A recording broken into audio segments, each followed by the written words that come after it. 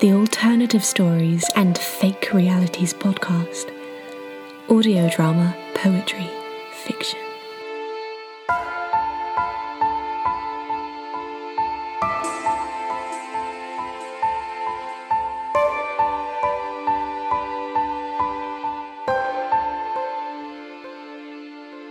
You're listening to the Alternative Stories and Fake Realities podcast.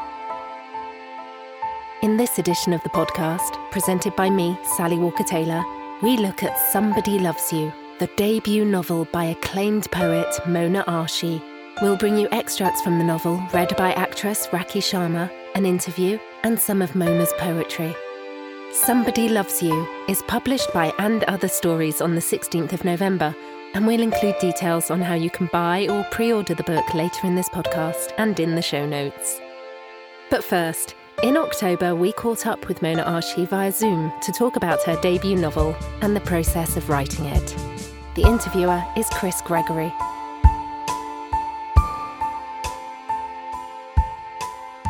My guest today is poet and now novelist Mona Arshy. Mona, welcome to Alternative Stories. Lovely to be here. Thank you for having me. Well, thank you for joining us. We spoke to Selena Godden a while ago, and she'd managed the transition from being a poet to writing a novel. And I wanted to start by asking you how you'd found that transition from being a poet to a novelist in writing your debut, Somebody Loves You.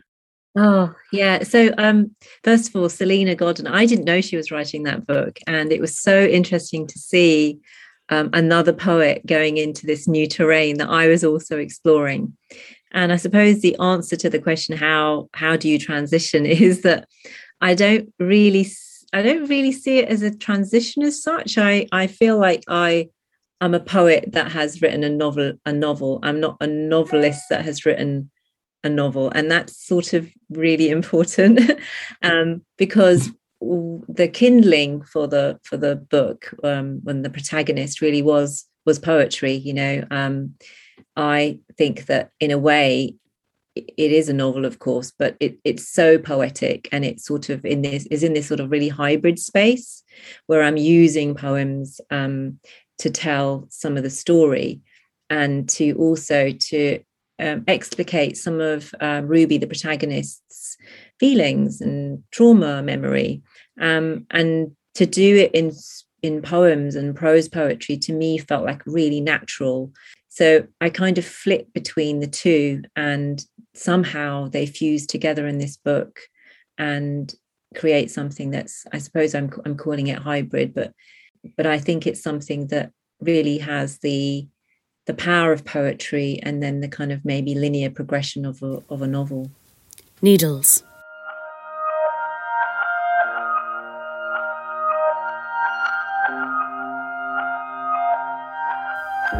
After dinner, Farah is lying on my bed with her hands underneath her head, her sharp elbows pointed up into the air.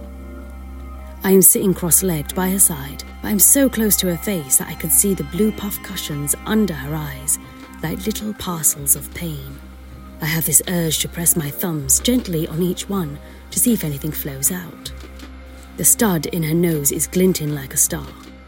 I am sitting so close to her that I won't have to go beyond a whisper. I can overhear her heart muscles contracting. She is wearing one of Rania's oversized jumpers, which makes her look smaller and paler than she is. She rereads a little story I've written about a leopard mother losing her cub to a python. The leopard hunts down the killer python, and in a wild panic the snake regurgitates the remains of the baby leopard. Mother stands over the decaying flesh remains of the cub for a long time, as if she was praying over the baby's corpse. Then, with great care and attention, Mummy Leopard eats every particle of the cub, and then returns home to grieve under the dappled shade of a tree for several days, without eating again for all that time. I watched it on a documentary, but in my story the animals all have names and voices, and it's a sort of fable. Why are stories so sad? Farah waves the pages over her face and balances them in her hands. Farah has such beautiful hands. Someone should paint her hands. They are creaturely and move with bird grace. I want to tell Farah I thought the story was beautiful. The python does what is expected of the python, But the mummy leopard eating every part of her baby is an act of love. I'm not sure how much more I could explain this, even if I could utter it. Everyone thinks leopards should sound like cats, but their sound resembles a bark.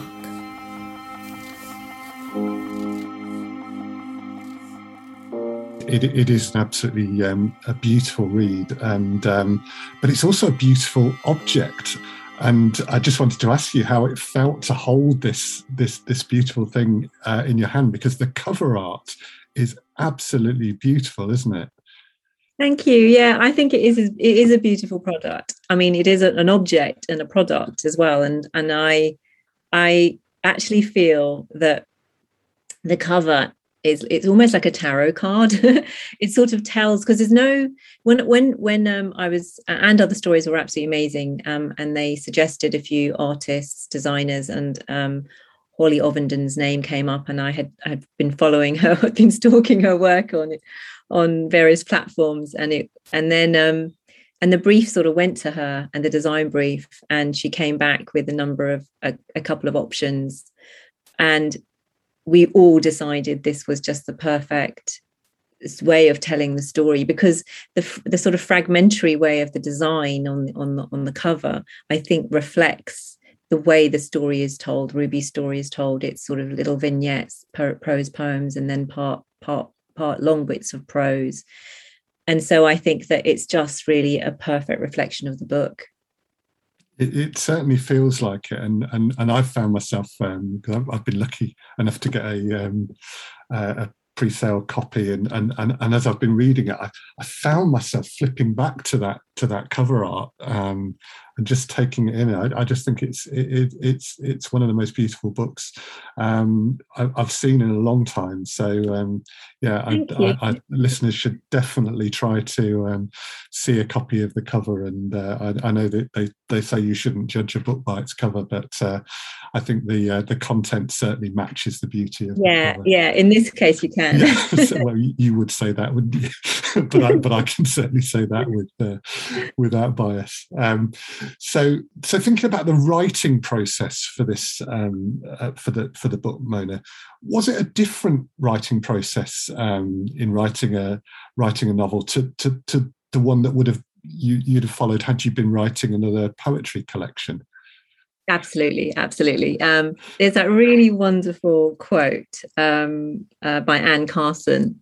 If prose is a house, poetry is a person on fire running quite fast through it. Do you know it? It's such a wonderful sort of, a way of sort of looking at how it feels. If and I always see if you're gonna sort of extend that a little bit, I feel like poetry exists in the kind of attic in my house, and you can only access it through like a fire escape ladder. So it's really difficult to access, and it's sort of in the corner of the attic. And then the prose is in the living room, expansive, just beeline on the sofa. And occasionally in this book, I suppose the two meet in the communal areas of that house. And I suppose the way it feels is the poems bloom in the kind of inattentive space. That's where they come from. But with the prose, there is absolute attention. And I suppose if you extended it even further, because I've thought about this quite a lot, how does it feel? Because it feels so different. I would say that poems are kind of from a peripheral space, and with the prose, it feels as if they come from a more sort of the more central space. And actually with the novel flicking from both sides, you can feel how different it feels to be in those different territories. It feels different to be writing out of those spaces. Yeah, absolutely. And in terms of the mechanics of it, were you writing it? Did it feel more like a day job, as it were? Were you writing for a set number of hours per day, or were you coming back to it as the muse took you? Not so much a day job. I mean, I have to say both are really hard to do. Poems are really, really hard. Prose is really, really hard. But I think that with the novel itself, I sort of tricked myself into writing it, because the difference, of course, was that I had this character, and she had this voice, and it was a sassy, idiosyncratic voice. She had it was a young voice, and I committed myself to writing her down, this interior voice, and I just followed it. So I used to do that every day. I used to think, well, actually, I also have to say that when I was doing this, I wasn't writing poems immediately, because I just finished writing a book, Small Hands. It had won a prize, the Forward Prize, and which is obviously great, but I also felt quite a lot of pressure to write poems. And so I just felt like I wanted to continue writing, using my writing muscle, but I wanted to do something else. And so this commitment to like following the voice was something that I did every day. It was sort of, the actual exercise was a mechanical exercise of going to my desk and following that voice. And then at some point I got to about 20,000 words, and I thought, oh, actually this is turning into a novel, and I need to now bring something else to bear to the writing of it. And that's when the form came in. Realizing then that it was a novel, or that there was a novel trying to get out of what you'd written already. Yeah, and it was terrifying. It was terrifying because I thought, oh my goodness, this is not poetry anymore. This is something else. I need to start thinking of form, and I need to start thinking of plot and progression, and how am I going to end the story? So it meant I had to really think about those things that you don't normally have to think about with poetry. Were there any novels or novelists that influenced the way in which you approached writing Somebody Loves You? Yeah, I mean, loads. I mean, it's funny because all of your reading that you do, we're very porous. We retain it. We retain it in our body. And I remember thinking of things that I had read previously that I could, had traveled this kind of familiar territory. So there's a really great book that I came across called The General Theory of Oblivion, which is it's wonderful. It's by someone called Jose Eduardo Andaluza, and he's got this very interior character. Is this very shy girl who basically lives in her house for 40 years without going out. She's a recluse, and so it's all on voice. And then the other person that really I've read loads of and really, really, I think gave me lots of ideas of how I could write the book was Jenny Offield's Department of Speculation, which sort of has this really weird space where she's a lot of it sort of sits like prose poetry. And she's got these vignettes. And then Lydia Davis's writing, again, very kind of, they feel like prose poems. And also poets as well, poets that have used the prose form, people like James Tate, Charles Simic, people have gone into this territory. And then, other novelists that have just written about girlhood that I've been really interested in. So Janet Winterson's Oranges Are Not the Only Fruit. Oh, it's just one of those books I've read, several times. The Bell Jar, again, girlhood, and so traces of those books stay with you like little kind of echoes, or like veils across your body. And so I guess all those books are I'd say light influences on the book. Yeah, and I was getting little bits of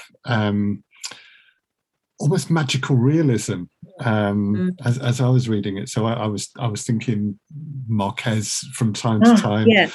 Oh, you're so right. I should have mentioned him, of course, Marquez. Love in the Time of Cholera is one of my favorite books of all time. And I love what he does with just risk taking and going into sort of symbolist flight. And there's a lot of flying in Somebody Loves You, and I think that is probably to do with that reading. It's really weird how much we are saturated with how much we read and then how it comes out into our writing. Angels.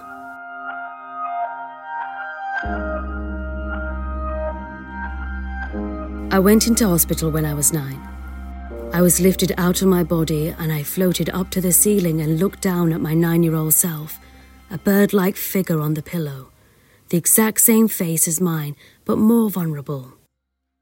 I looked at my sleeping girl self from where I floated.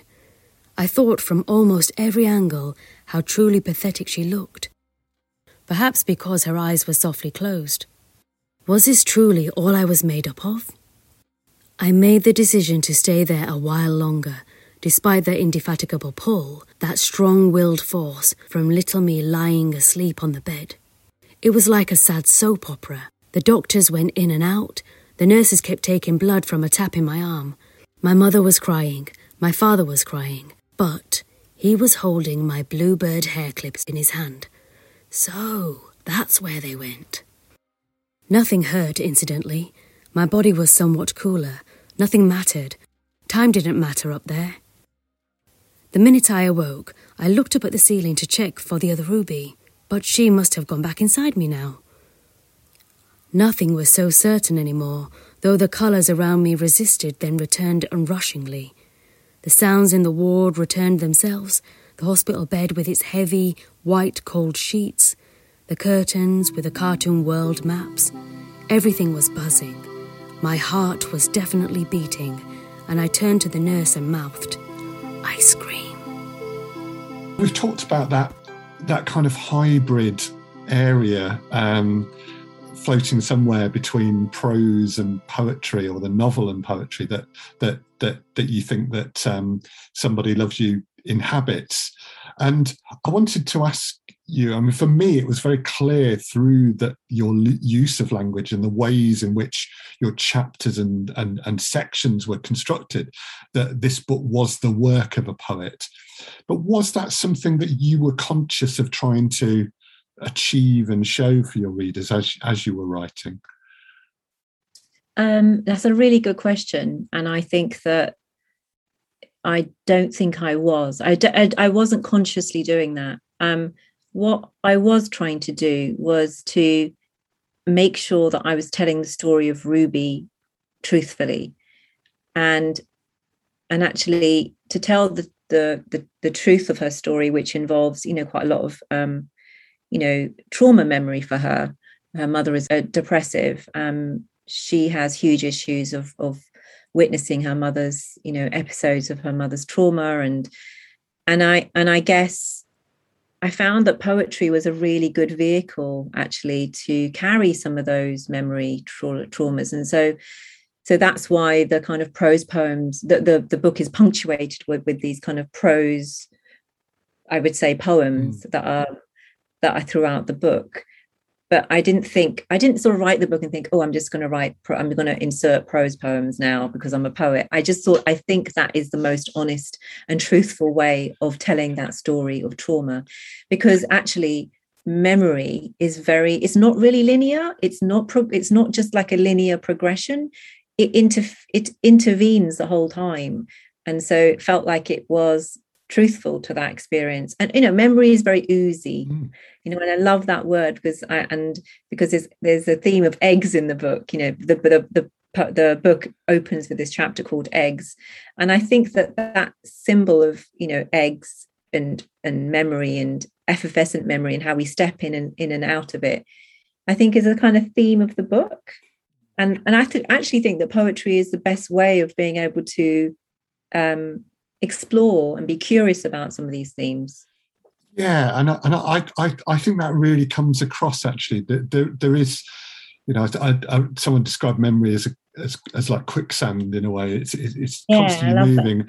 It can kind of suck you in, but often memories are unreliable as well. And I think in a way, there's something about poetry, as I can read a poem 4 or 5 times and get 4 or 5 different meanings from it, and that's a bit like the way that memory works, and certainly seems to work in Somebody Loves You, and it's that sort of, I think you've expressed that difficult to pin downness, if that's a phrase that anyone's ever used, of memory and Ruby's recollections. And I mean, I don't want to get all Freudian about it, but at the end of the day, what memories do is they don't give you the whole picture. They infer, they nudge. There's ambiguity, and so that's why we can think that we all share a memory together, and we have totally different versions of a memory. So, and I think that is kind of interesting, and curious and to explore. Marrow.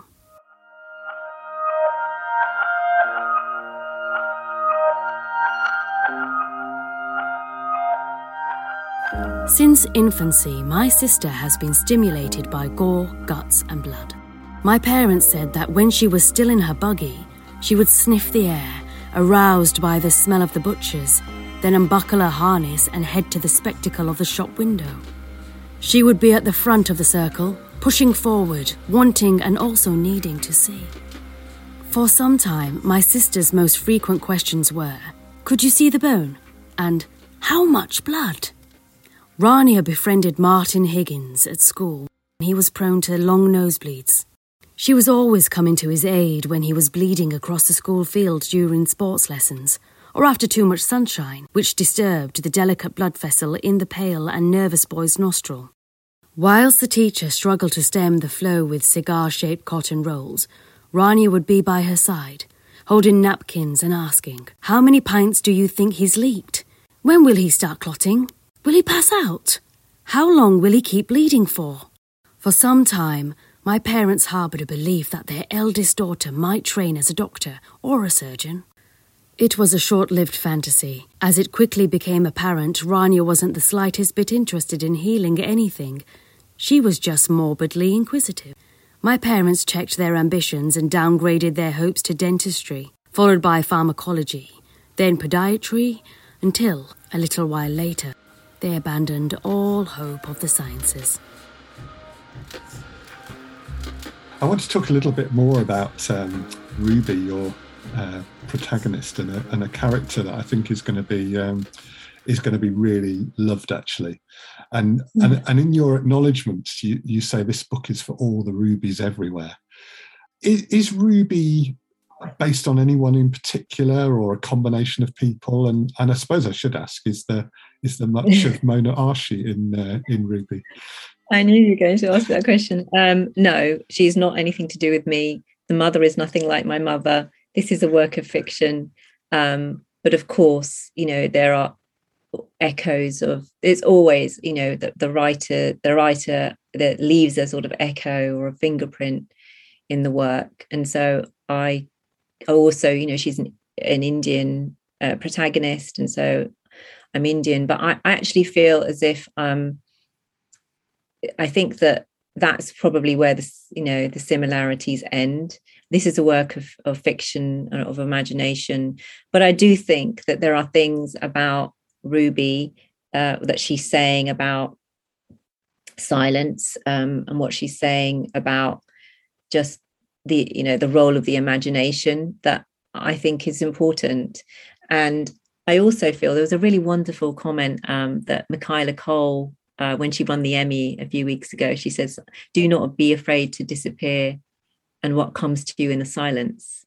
And I think that in a culture where so much of what we do is about speaking and noise, and and that's the sort of dominant culture that we live in, and I think there is something quite radical, actually, almost about saying that there is a power in being able to be silent and quiet. And actually, Ruby herself, who is selective mute, has worked out that sometimes, there is a power in that. And that's kind of a strange thing to say in a world where, we're speaking our truth all the time. But I also think that there is a need to also be quiet. And there's a power in that too. I mean, in Ruby's case, it's self-sabotage, because there are times when she needs to talk.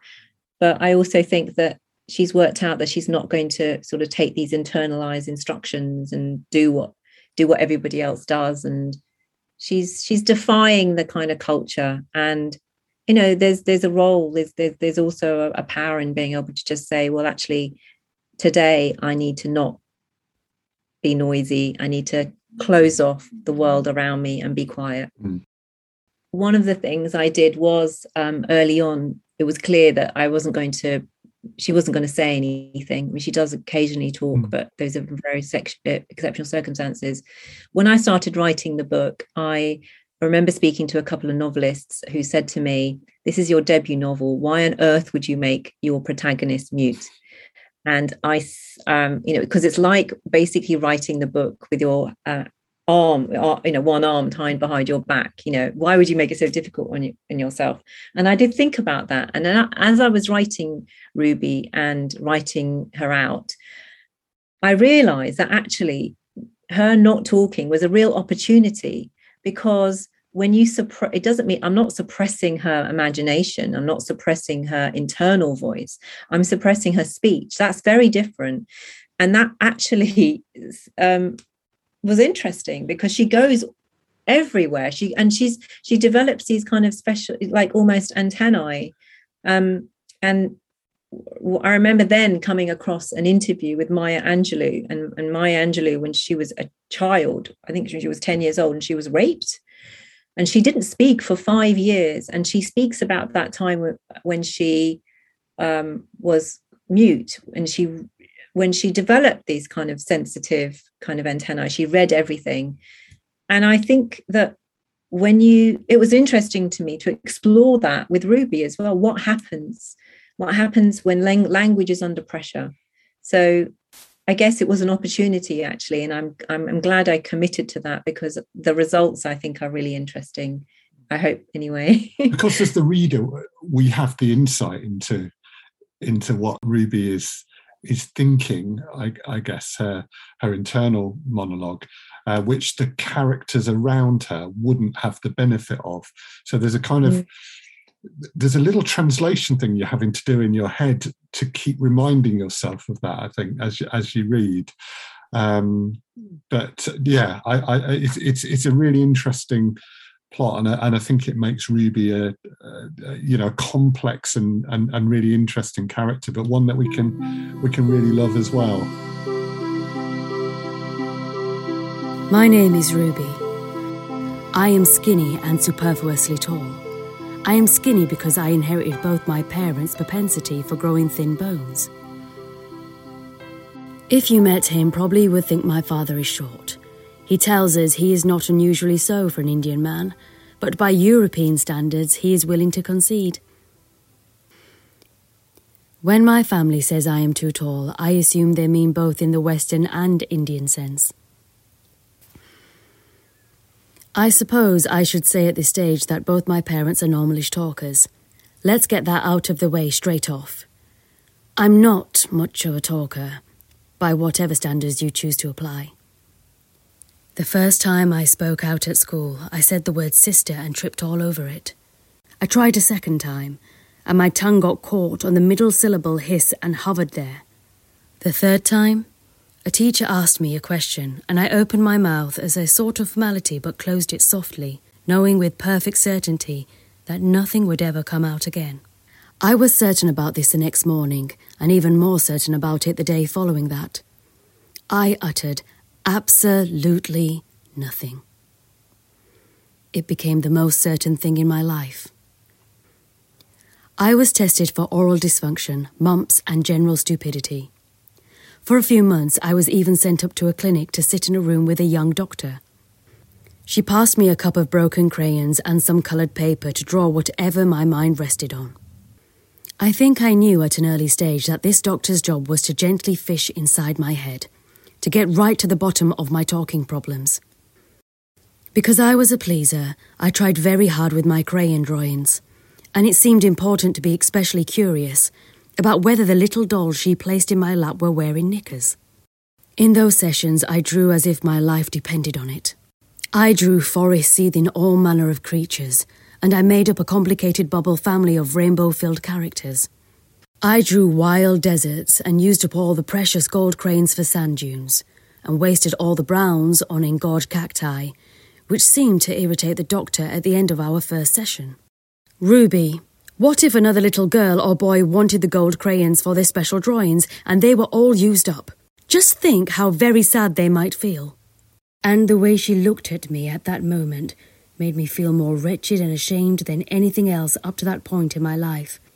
Even more ashamed than the time I ended up peeing on Mrs. Henderson's yellow welcome mat in reception, because I couldn't unstrap my dungarees in time. At the end of the sessions at the clinic, I would place my array of paintings on the floor for inspection, and the doctor would stand up quickly, peer over my shoulder, turn her head this way and that, weighing up, and then select a few to take away with her. Once, she tilted her head to the side for a long while whilst I waited in the silence, and she took nothing at all. I was free to go home with a pile of rejected papers, which now disgusted me just as much as the dirty gum-flecked carpet they rested on. Soon afterwards, I began having night terrors, accompanied by wetting my bed, though I had apparently been a dry girl from an early age. My parents got scared and withdrew me from the sessions. My symptoms quickly disappeared, to their great relief. It was bad enough that their daughter was a dumb mute. A deranged, incontinent mute would have been a step too far. Mona, I wanted to ask you about the kind of format of the story, because in many stories about Indian or South Asian families in the UK, there's often this formula which involves telling the backstory of how they came to be there in ways that we wouldn't necessarily need to feel we needed to express for, say, British families moving from Scotland to London, or American families moving to the UK. And that's a trope that's often seen in films and TV shows as well as books. But your story doesn't really follow that narrative journey. Was that a conscious decision? Yeah, I'm really glad you asked me that question, because it was a conscious decision. And actually, when the book was being sold initially, I had a sort of gentle pressure to insert that backstory, to put some air into the novel, and sort of to tell the story of the parents' migration story. And to be honest with you, there are many stories like that, novels like that. You can go and read them and buy them, but I wasn't really interested in that story. And I also feel as if that I think that this is a book about other things to do with melancholia, is to do with the imagination. And I kind of feel like that's what I want to, I'm interested in, as opposed to those universal themes, as opposed to a story that's been told and told and told. And I was very aware of that. And I think that, we have to accept we don't write as brown writers, novelists, poets, particularly female ones. We don't write into a neutral territory. Our work is going to be talked about in a certain way, or a certain tropes that are more interesting to people. I can't control that, but what I can do is control how I talk about the book and its themes, and also what I write. And the migration story is, of course, part of who Ruby is, but it's not the only part of her story. There are more interesting themes that I'm interested in. And so I guess that's very much how I sort of consciously thought about writing the book. Thank you. That's really interesting. And I having read it, I agree with you that there are universal themes there that are explored through Ruby that don't necessarily come from her background, and clearly everyone's background is of importance, but I think to focus too much on that background would be perhaps to take away something of how Ruby is developing, and I think that's really important.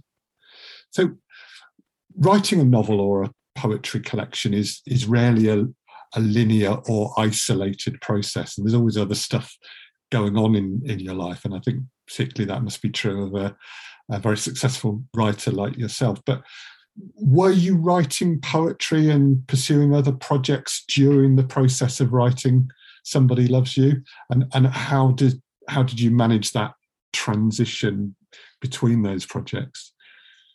Yeah, I was. I mean, it took me 5 years to write the book. So I was doing lots of other things. I didn't just lock myself in that would have been lovely, wouldn't it? I would have finished it very quickly. But no, I didn't. I wrote the second collection of poems whilst I was doing two things at the same time. It was wonderful because the poems and the prose were leaking into each other. So I actually quite liked it. I quite liked to have these two sort of things happening at the same time. And also I was working on a project in a bird sanctuary in Cley, which took up a lot of my time and was wonderful. And so I kind of like doing lots of things at the same time. I feel as if they they kind of inflect each other. There's, I mean, I'm going to use the word oozy again. I like the ooziness of it. I like the way that you can sort of pivot to one thing and then the other. And, so I feel as if I like doing lots of things at the same time. And I feel that the work is richer for that kind of transitioning. The day my sister tried to drag the baby fox into our house was the same day my mother had her first mental breakdown. In many ways, it was the perfect morning for a breakdown. The rain was spitting softly. The Parker's dog just wouldn't stop barking. It went on emitting that terrible noise like it was a machine loaded with everlasting batteries. In the living room, I had just finished watching a long documentary about wild kangaroos. Upstairs there was the doctor, the aunties, and my father, of course. There was a toy, a miniature replica camera that my sister was jealous of, and she kept prizing the camera from my fingers and pointing it at things she liked the look of and saying, "See, I can click, till eventually I had to steal it away from her and hang the long leather strap around my neck. For days we had known about the foxes. They had come closer and closer to the house and had been chewing on the garden boots my mum had stored under the plastic shelter. I went into the kitchen and the side door was open, and there was Rania crouching on the steps carrying a bundle, a blanket covering the body so that only its ears and eyes were visible. I heard the front door click open then slam shut. The fox yelped and slipped away, and we didn't see my mother again for 3 whole months.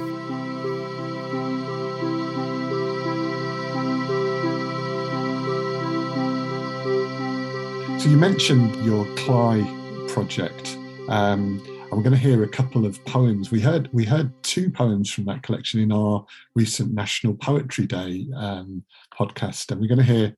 We recorded a few of them, and we're going to hear a couple more now. Perhaps afterwards you can tell us a little bit more about what that project was about. Yeah, I'd love to. The Yellow-Horned Poppy. When is the time to write about flowers? I want to say sorry. Sorry to your crowned petals. You are shy.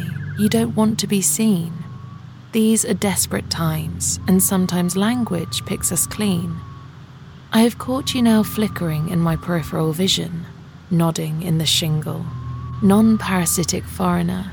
I'm lowering my eyes, but where can I hold you if I cannot peel back a syllable under the big skies?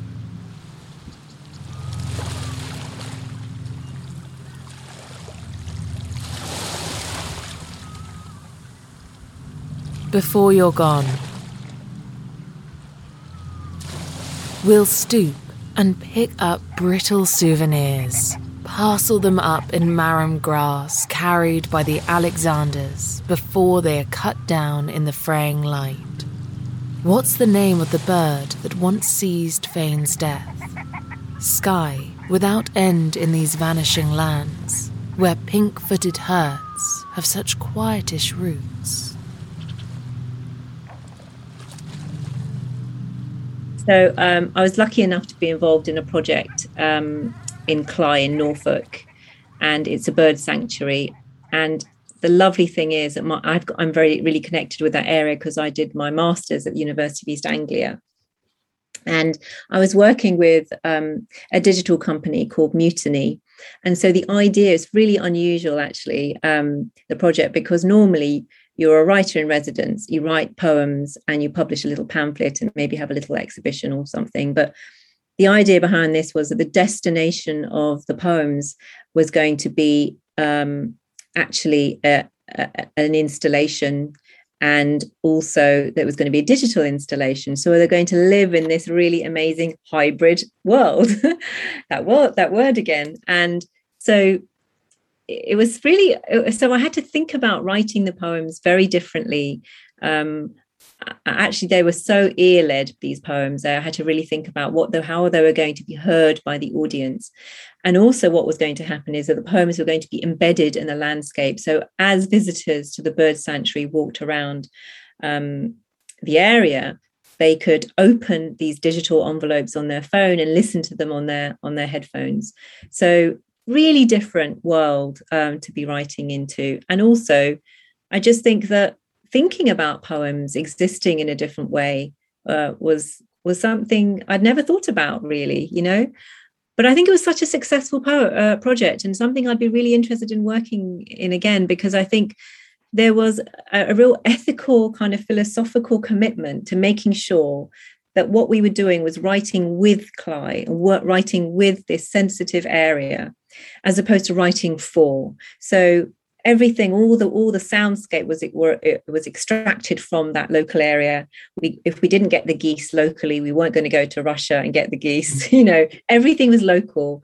We worked with this amazing sound recordist called Peter Cusack, and we walked around in the middle of the night trying to get like owls and all these sounds. And then we embedded the work in this digital soundscape.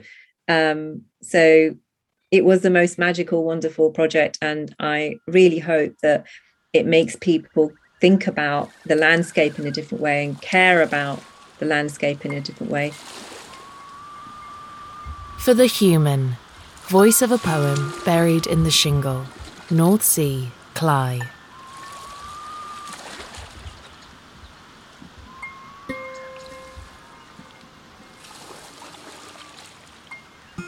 We say a heart is heavy when it aches, as a hand aches writing lines in the dark.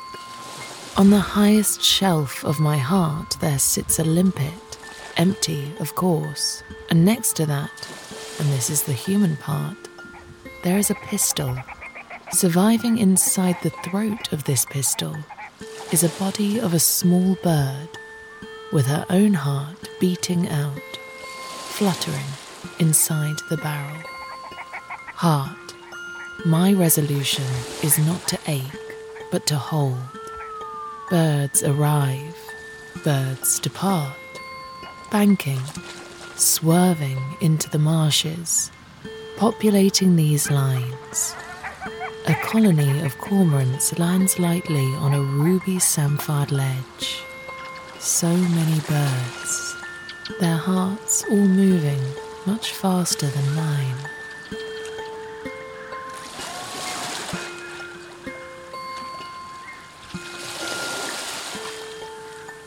I didn't feel before this that I was a nature poet. I've, even though my parents were from the Punjab, which is a village in a very green area in North India, but a lot of migration here into the UK is an urban experience. So there is this sort of double kind of edge where you have people that are coming from countries where there is countryside, and then you come here and you're in an urban environment. And so there's a real uprootedness to that. And that really didn't affect me until I got to Cley and I realized how estranged I was from the landscape in the United Kingdom. And so I am now a nature poet, I'm very proud to say. and brilliantly so. And I mean, I think that the other thing I thought about it as well was that you were writing these poems with performance and soundscape and environment in mind, which must be a very different experience, a different writing experience. And often, we say to poets when we're working with them on the podcast that you need to think of the performed poet as a separate poem, rather, as a separate and distinct piece of art from the poem on the page. And that must have really come across in the work that you were doing on that project. Yeah. Yes. And that's why I was so happy to see, to hear what you've done with those poems, because you kind of understood that philosophy around how different it is and how they are existing in a very, very different way. I feel like these poems do not belong on the page. They probably will be published on the page, but that's a very different relationship that the reader will have with the work than if it's performed in these sort of soundscapes. And you're absolutely right. They're living in a totally different way, I think. And I think, I mean, we were talking before we started the interview about the process of one I often go through of designing a soundscape for a poem. And I did feel with these that there were lots of kind of ways in which they led me into the soundscape that ultimately came out, where quite often that can be much more difficult and much more, in a way, contrived. And it wasn't just the obvious things around, there are birds in these poems, so I'm going to have some bird calls in the background. It was much more to it than that. And I think that's something I would really like to explore more on the podcast, of poems written purely for podcast or performance or sound installation, as you described, because it's a very unexplored area, I think. And I totally agree with you. I totally agree. And actually, one of the poems that I wrote it's three voices, three birds all kind of talking in the poem, and there's Punjabi in it as well underneath. And that's, you could do that in a digital setting. You could do that. I mean, there's no way on the page, it doesn't mean anything at all, and it probably looks quite confusing, but in a digital world, it flies. They're all flying together. Yeah, absolutely. And I think the one that the poem Egg, which has this kind of circular, so the first few lines are then, so it looks like the shape of an egg on the page, and we tried to bring that across in a little video that we made. But also, it then repeats, and it suggests that sort of circular nature of life, and the way that birds migrate and come back and lay more eggs, and then those birds are hatched, migrate and come back and lay more eggs. And it was a lovely kind of expression of that circularity of life.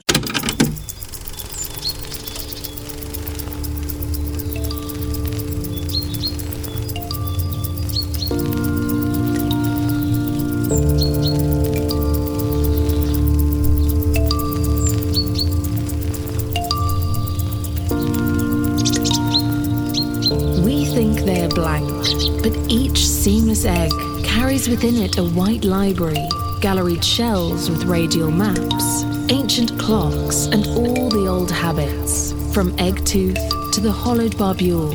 It's sewn into each feather, these simple, light-boned fledglings.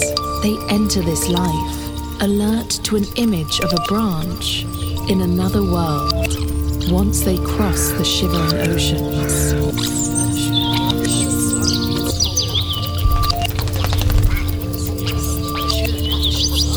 Once they cross the shivering oceans in another world, alert to an image of a branch, they enter this life, these simple, light-boned fledglings. It's sewn into each feather, from egg tooth to the hollowed barbule, ancient clocks and all the old habits, galleried shells with radial maps, carried within it a white library, each seamless egg. We think they are blank. We think they are blank.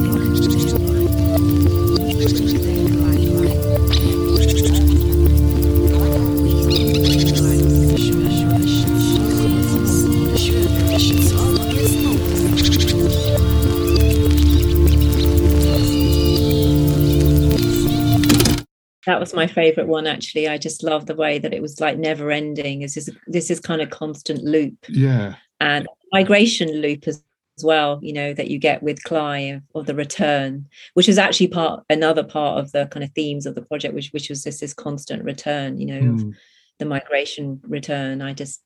Yes, I totally love that one. I think the final thing I want to say about that, and if any of our listeners know Cley, which is on the Norfolk coast, they'll know this, but you really do feel on the edge there, don't you? Because you're between the land and the sea almost.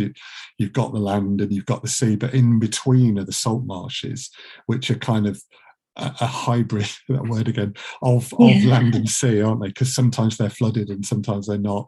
And the birds that live in those landscapes feel kind of they're almost adapted for both environments, and it feels like the poems kind of reflect that somehow. They're on the page, but they're also designed to be spoken. And I agree with you. There's something beautiful and awful about that space. I mean, I don't mean awful. I mean, you've got to have beautiful and awful at the same time, because of course that space is so imperiled.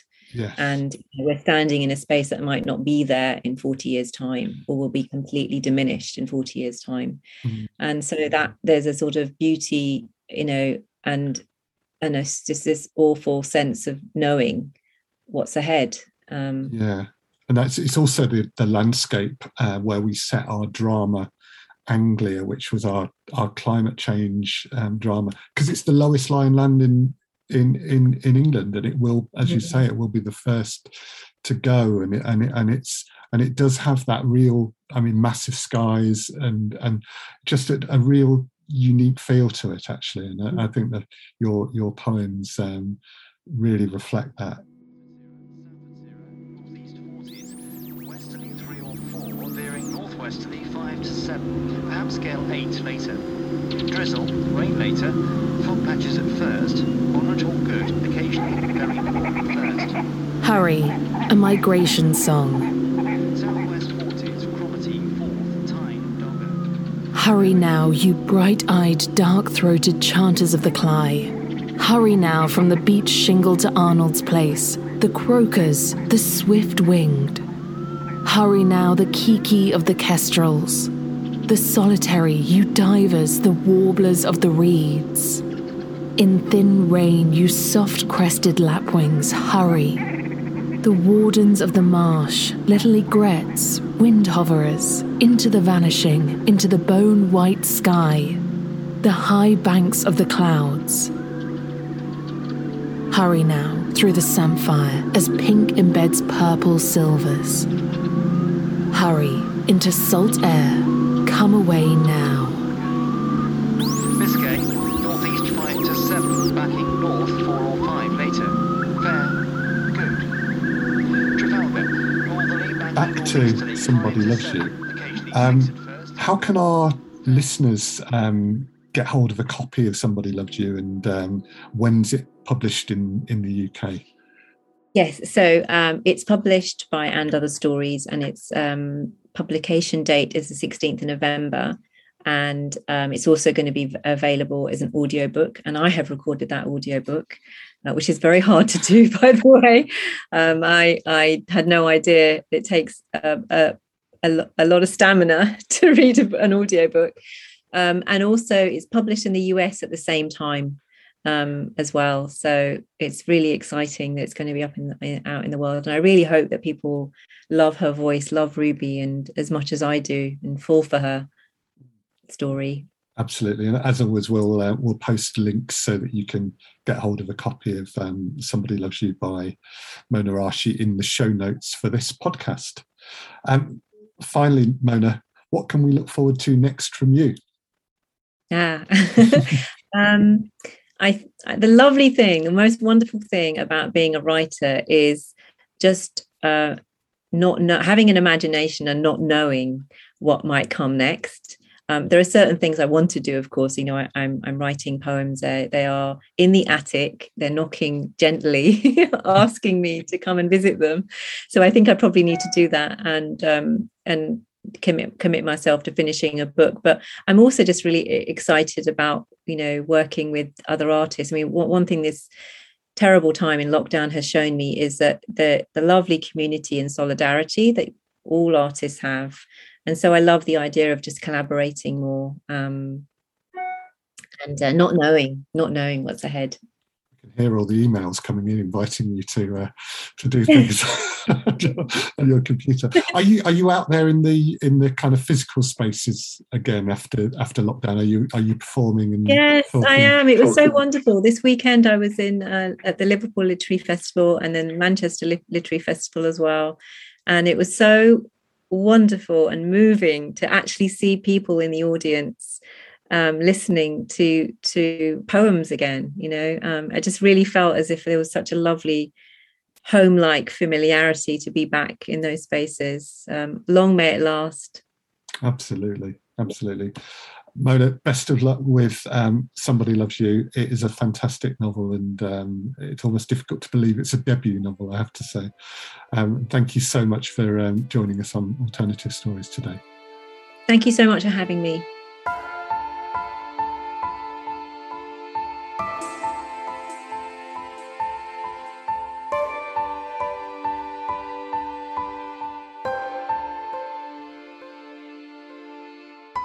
Thank you for listening to this edition of Alternative Stories and Fake Realities with our guest, Mona Arshy.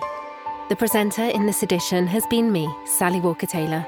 The readers were Rakhi Sharma and Tiffany Clare. The interviewer was Chris Gregory. Sound design, production and music were by Chris Gregory. We would like to thank Mona for her time and support in the making of this podcast. We're also grateful to And Other Stories for allowing us to feature Somebody Loves You today. If you'd like to buy Somebody Loves You, you can do so directly from the publisher by visiting andotherstories.org, where you can buy or pre-order a paperback or ebook version of the novel. We'll post a direct clickable link in the show notes for this podcast. You can also buy the book through all the usual outlets. Alternative Stories is pleased to recommend bookshop.org. All purchases from this retailer support local bookshops of your choice. You can find out more about Mona Arshy by visiting her website, monaarshy.com, and follow her on social media, where she posts as @Arshy_Mona on Twitter and Instagram, where she is @Mona Arshy Poetry. We'll share all of those links in our show notes. If you have enjoyed this edition of the podcast, please consider subscribing to have all of our future editions delivered directly to your podcast feed. We make audio drama, poetry and fiction podcasts, as well as writer interviews and writing advice. Coming soon on Alternative Stories, we'll be sharing a new audio drama, Real Boy by Kaylin Steed, and we'll be chatting to novelist Zoe Gilbert, memoirist Lily Dunn and other guests about the art of storytelling.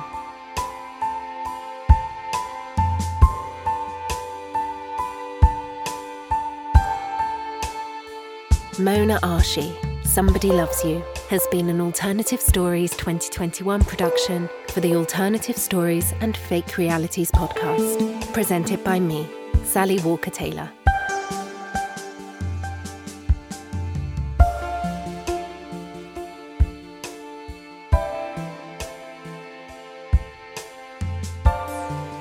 The Alternative Stories and Fake Realities podcast. Audio drama, poetry, fiction.